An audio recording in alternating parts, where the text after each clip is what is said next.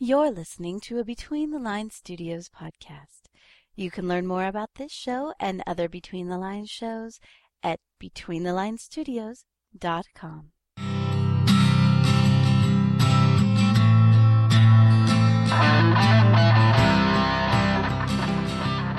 Hi, everybody, and welcome back to the Elementary Podcast, the podcast about CBS's show Elementary. I'm Tavs.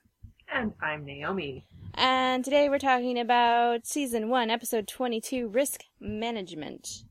This episode, Moriarty calls Holmes to have him look at a several-month-old unsolved murder of a mechanic. Holmes learns that the mechanic was surveilled by a private investigator whose founder's sister was killed 20 years ago. Basically, it's a long, twisted, convoluted murder that should never have happened. And Holmes solves it and receives an address and a choice to lead a safe life or find out about Irene and why she had to die. So, of course, he picks the safe life, and that's the end of the episode. Just kidding. And he goes off and moves to upstate New York and raises garden and keeps bees. Mm-hmm. Never does anything with crime again. Right. No, instead, he lies to Watson and heads off to the address given to him, and Watson, of course, is very smart and follows him, and they find Irene. Crazy. It's like someone said and that the Irene... truth about why she had to die is the fact that she didn't die. And, So, yes, I will go back to M, in the episode M, where I said, she's not dead. Da-da-da-da. Yeah, I think we both... Did we both say that? Well, I said that they never said that they found her body, and then you had brain explosions. Mm-hmm. Yep. But yes. But I think I also was looking at the idea that, it's like, I know I've thrown out a couple things, and it's like, I would really like the idea that more, Mycroft, instead of being Sherlock's brother, is his father. Yes. Or conversely, the fact that Sherlock's father, who we've been hearing all these bad things about, actually is M. Well, yeah, because that would be that's it. Moriarty. Yeah. That would be super cool. That would be. But yes, that even more twisted and well, and it would therapy inducing. I remember when we were discussing it, it's like it would explain why Irene had to go, because his dad is obviously very controlling, and yeah, you could see him getting rid of her because of how he affected Holmes. Yep. But who knows? Who knows what's going on? All I know is she's alive. She's alive. Yes. It was a fantastic that scene. Can we just... remember, I am a Johnny fangirl here. So they walk into the house, and he's hearing this, and he's seeing the paintings, and it's slowly, like, I mean, you can see him working through it where he's not believing. He's like, okay, I know what that painting is, and I know that's her painting. But then it's like, no, that one is still like her style, and just his acting. Oh, his acting. I mean, and it truly is just acting, because there was no words. Right. And I'm sure that, like, if you saw the script, it was Sherlock walks through the house and looks at these paintings, and then, walks into the room and sees Irene. And so the choices that he and the director made at this point were just, I am not ashamed to admit, I was nearly crying at the end when he was crying, and just seeing him break down was just so heart-wrenching and beautiful at the same time. Right. It was very, I mean, it was not something I would have picked for Sherlock at all, because, the character himself is not super an emotional guy. But the Sherlock that we've been building this whole season, the Sherlock that was an M, that was like so badass and so angry and so mean towards who he thought was Moriarty, that Sherlock, yes, this was perfect. It was pitch perfect how he should react. And not only that, but Watson's acting in that scene, when she hears him say Irene, like, that was beautifully done too. Like, yeah, I mean, it's one of those times where I just sat there and I'm like, Johnny Lee Miller and Lucy Liu. I mean, these are two amazingly incredible actors who are like at the top of their craft, and they've won awards and they've gotten acclaim, And we get to see them every week or, once every 2 months in our case. But they are doing this on our TV. Right. And how did all of the stars align? But it was such a perfect scene. It was. Such a perfect scene. And I'm still yes, the fact that Irene is alive. We said, back at the season, mid-season, that could be a possibility. Right. And it adds so much to, okay, why is she alive? Why didn't she contact him? And there's all of that. But just the beauty of that scene, I am still, yeah, he sold it's gonna that scene is going to end up like being taught as master classes in acting all over the place for years to come. I know that. It's just so gorgeous from an actor's standpoint, and I just am in awe. It's the level of acting that I rarely see on the big three, CBS, ABC, NBC. It's kind of acting that you get a lot in the shows that are like usually critically acclaimed, in the Showtime historical documentaries or something like that, It's not something you get on a CBS show very often. Is this, and it's hard. I mean, just think about it. If you had to pretend to be like that, and I don't know, I very few people can be like that. Which is why, I'm not too.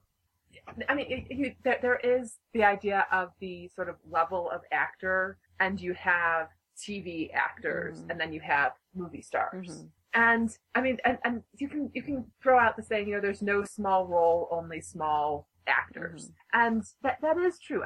You can have someone that has no clue what they're doing, and they're in a scene where all they have to do is walk across the street and say, "Oh, do you know what time it is?" And it could just be someone walking across the street and saying, "Excuse me, do you know what time it is?" Or you could have someone who is studied in the craft and invests in it and comes up with this insane backstory of why they're crossing the street, why they need to know what time it is, why don't they have their watch, because their watch did this and that and something broke, or they were late getting out, whatever. And when it comes across, it's like you don't really pick up on it, but that is something extra. So there are levels of actor. Right. And these are two stars. They are just amazing. And so the fact that they are on this TV show, they are bringing absolutely top-notch A+ star quality to this. And so it is just, and you can forget about that because, it's just a TV show. And it's just one of those, on air channels. Right. It's one of the 3 channels that, okay, that's what you watch, Jeopardy and what else? Right. The news is on there. And if you want good quality TV, you have to pay for that. It's on cable. But these guys are just amazing. They are so amazing. Yes.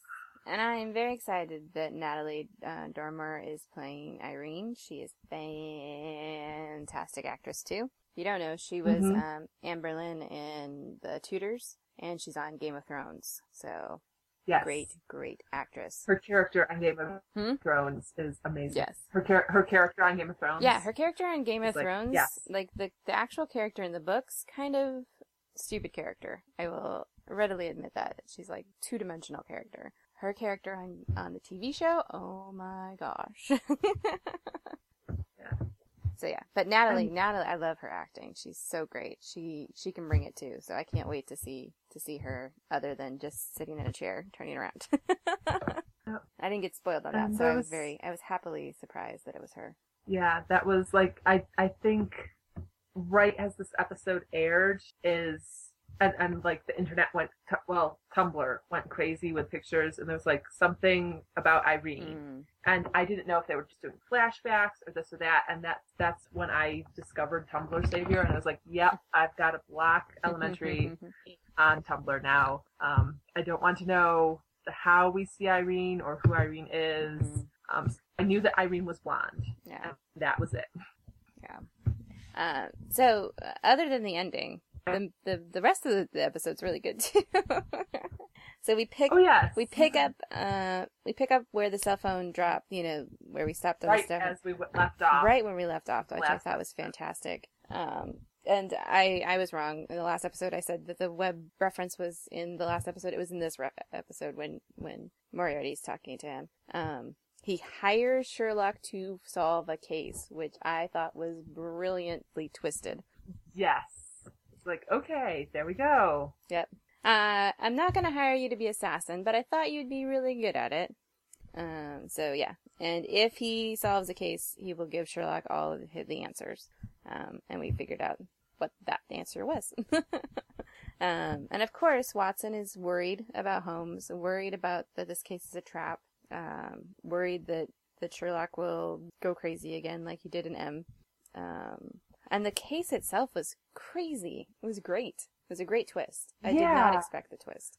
No, that was, and I don't know if it was, I don't think I was paying quite enough attention to the case.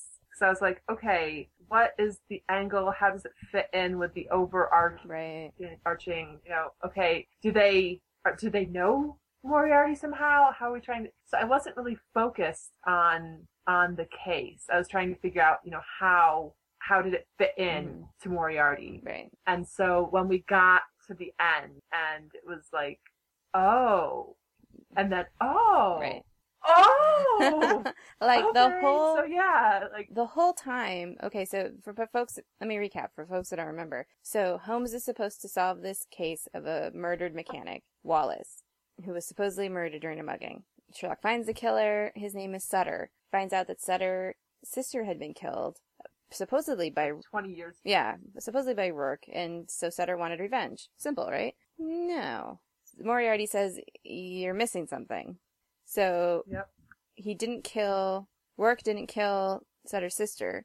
Rourke didn't see his sister the whole thing was that he witnessed it. In the book that he wrote, was that he said that he witnessed, that he walked in at the end of his sister dying. Right. And so he saw the man who killed his sister. Right. And has had his revenge. Right. And then we find out that he didn't see him. Right. It was his love affair. It turns out later to be his wife. Yep. Who saw it. Who saw it. And then she saw it wrong, and it wasn't actually this guy. Mm-hmm. And so it was like this sort of triple twist. Well, no, it's not even that she saw it wrong. It's that because he was so beside himself after the anniversary that he was going to kill himself, that she convinced herself that this guy that she saw a picture of, older, was the guy, when he wasn't the guy. And that she was okay with him not being the guy was really the twisted part of it. Yeah, and it's like, okay, I mean, I get that you want your husband to feel better, but you don't sacrifice someone else just so that way he can do that. Right. And that's, yeah. Yeah, so up until this time, I thought it was the wife had done it. Because, we find out that he didn't see it, and I was like, oh, then she did it, obviously. Then I was like, oh, no, she didn't do it, but man, she pretty much did. I thought she had killed the sister. Yeah, but it was just so twisted. It was great, though. I was like, wait, what? I love it. Because all of a sudden there's Joan, like, interviewing her, saying, so when did you guys first meet? And I was like, wait, what's going on here? He's confessed. What's happening? Right. Wait, what? Yes. I mean, I love it. I love it when mystery shows can surprise me because, there's only so many ways to kill somebody and there's only so many ways to write mysteries, and they're doing a good job with the double twist. You're like, oh man, I did not see that coming. Yeah, it's like, how many, what is, when you get down to it, what are the reasonings for killing someone? Yeah, is it a crime of passion? Is it revenge? Yeah. And I mean, that's really like the big two. There's not a whole lot of variation on that. Maybe it's the idea of protection. If someone found out something that they shouldn't, so they have to die. Right. But this like the reasoning that this guy died is you first it's like, oh, it's revenge, but then it's no, it's actually love because she was trying to save her husband by giving him an outlet. Right. And wait, so this is like a new reason to kill someone that I've never seen before. Yeah, there's four motives for murder. One is love / sex, one is greed, one is revenge, and one is madness. So, you know, all mysteries, all murder mysteries come down to one of those reasons. And you can say accidental is kind of like a form of madness, accidental murder. But yeah, this was good because it was like a twisted version of all of them. You know, he killed before revenge, and she didn't mind like assisting in this murder because she loved him, and yeah. But I did like Holmes said that they would find the murderer, and when he's talking to Sutter at the end, and the guy's like, justice wouldn't be served unless I throttled him with my bare hands. And Holmes walks out, and he's like, well, maybe Moriarty's just trying to show me what happens when revenge, you know, is your motivation for doing anything. And I don't know if that's what Moriarty was really trying to do, but I thought it was a good life lesson for Holmes. Like, I'm glad you see that. This ruined, like, a whole bunch of people's lives. Yeah.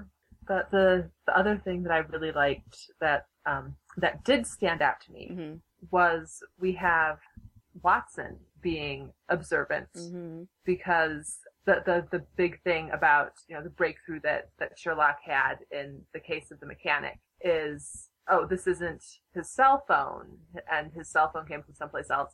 And the easiest way to track a person in the world is to track their cell phone. Right. And so when he goes off on his own and Joan is just like showing up there, he's like, wait, how are you here? Because the easiest way to track a person is by tracking their cell phone. Yep. And she duplicated, she duplicated the phone. There you go. Yeah, it was so great. I love it. I love that Watson is leveling up in her detective skills. I think that's fantastic.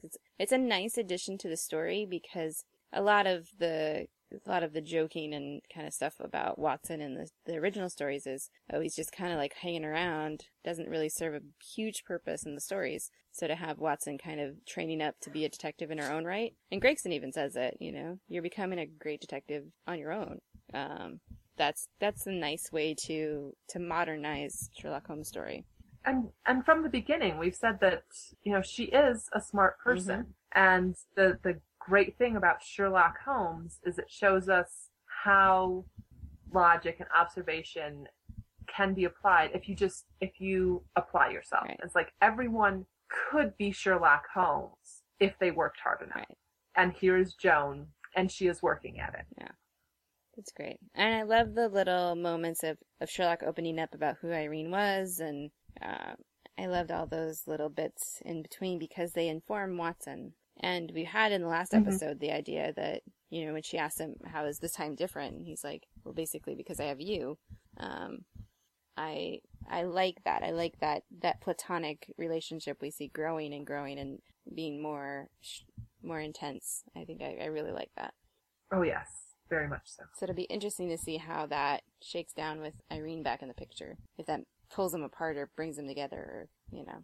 I don't know. And yeah, I'm just really super excited to be able to watch the next episode. That ending, I know we talked about it ad nauseum, but that ending was just, it was heartbreaking and moving, and like, oh my gosh, I need to watch the next episode now. Yeah, I mean, that, like I said, that clip is something that is going to be shown and over because that is just such great acting. Yeah. Such great acting. Yeah. And I'm like, there needs to be a museum for acting, and you can just have these video monitors with clips playing over and over. Yeah. And that scene needs to just be one of the showpieces of the Museum of Acting. Yeah, that and Dexter, when he finds a certain someone, a certain place. I won't spoil it for anybody, but that's the kind of acting that I love. You know, that tear your heart out. Like you forget that you're watching a TV show. You forget that this is make believe. You know, you just want to cry and scream and yell with them. I love that. And especially when it's for reasons of acting Mhm. and not because the writers got stupid Right. or something. Right. There's been many a times where I've yelled and cried and screamed at the TV, but it's because the writers were stupid. Right. And so far, even with like the episodes that were like, yeah, we know that they can't all be the ratings sweep weeks Mhm. level episodes, but so these are the valleys for the season. Mhm. Even those ones, the writing was still excellent, Right. and it's like I think the only difference That's between awesome. the regular episodes and the mid-season and these last two that we've been talking about today, this episode and the one before, is how intense they are. It's not because they're better writing or worse writing or anything like that. It's just more the stakes are higher. yeah, but there's always, I mean, you always have at least one. They're like, oh yeah, there was a reference to the books in this thing, and oh, that was a reference, and maybe there isn't a lot of references, or maybe they're, just sort of throwaway things. Right. Like there was the one that opened at the AA meeting Right. where Sherlock is just talking. You're like, oh yeah, that was the case. Right. And it had absolutely no bearing on anything else. Right. But it was still, the writing is just so smart and the level is so consistent. Right. I mean, there are some TV shows where you are like, oh, this person wrote the episode. It's going to focus, this character as their A personality, and then the other writer comes in and the personality of that character completely changes. You're like, oh yeah, that's because this person wrote the episode. Right. And it's Or just even- so consistent. Or even, this writer came in and all of a sudden, this character had an emotional breakthrough and we feel like at the end of the episode they've learned something, they've moved away from, the person they were to something else, and the next one comes along and you're back at square one. And you're like, wait, Yep. I thought we had a breakthrough. And that's what I love about Holmes and Watson and Gregson even, and Bell. I feel like those characters have moved from where we first met them. And Oh yeah. and that they will continue to keep moving. Like, we see them progressing. And that's when you have a good show, is when your characters develop and don't go backwards, they don't go back to square one. I mean, as much as I love Frasier and Cheers and shows like that, it gets super frustrating when you're like, you just learned. You just learned something. Well, Why don't you progress? Well, with Frasier and with comedies, Mhm. it's a little bit easier to forgive that. Right. Oh yeah, It's supposed. but like That's what's supposed to happen. The House. Right. Okay, that was the reason that I stopped watching House. Was because I was like, it was the Tritter arc. Mhm. And so he's like, you went to rehab and you did this and you've been off of these drugs for a month and all of this happened and now this is finally over, and you're like, yep, I fooled him. Haha, I'm going to start taking Vicodin. Right.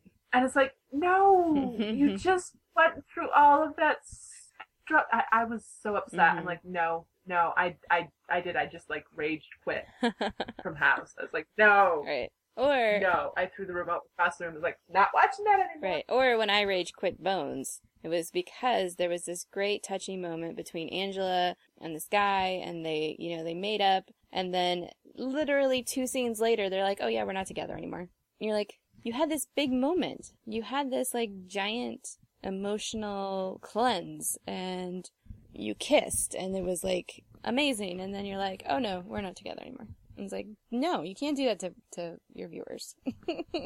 Either we're not together or we are together. Stop doing that. Yeah. It has to make sense. Yeah, there's people who watch who are fans of The West Wing. There's the whole Josh Donna relationship, and it was like we got into this.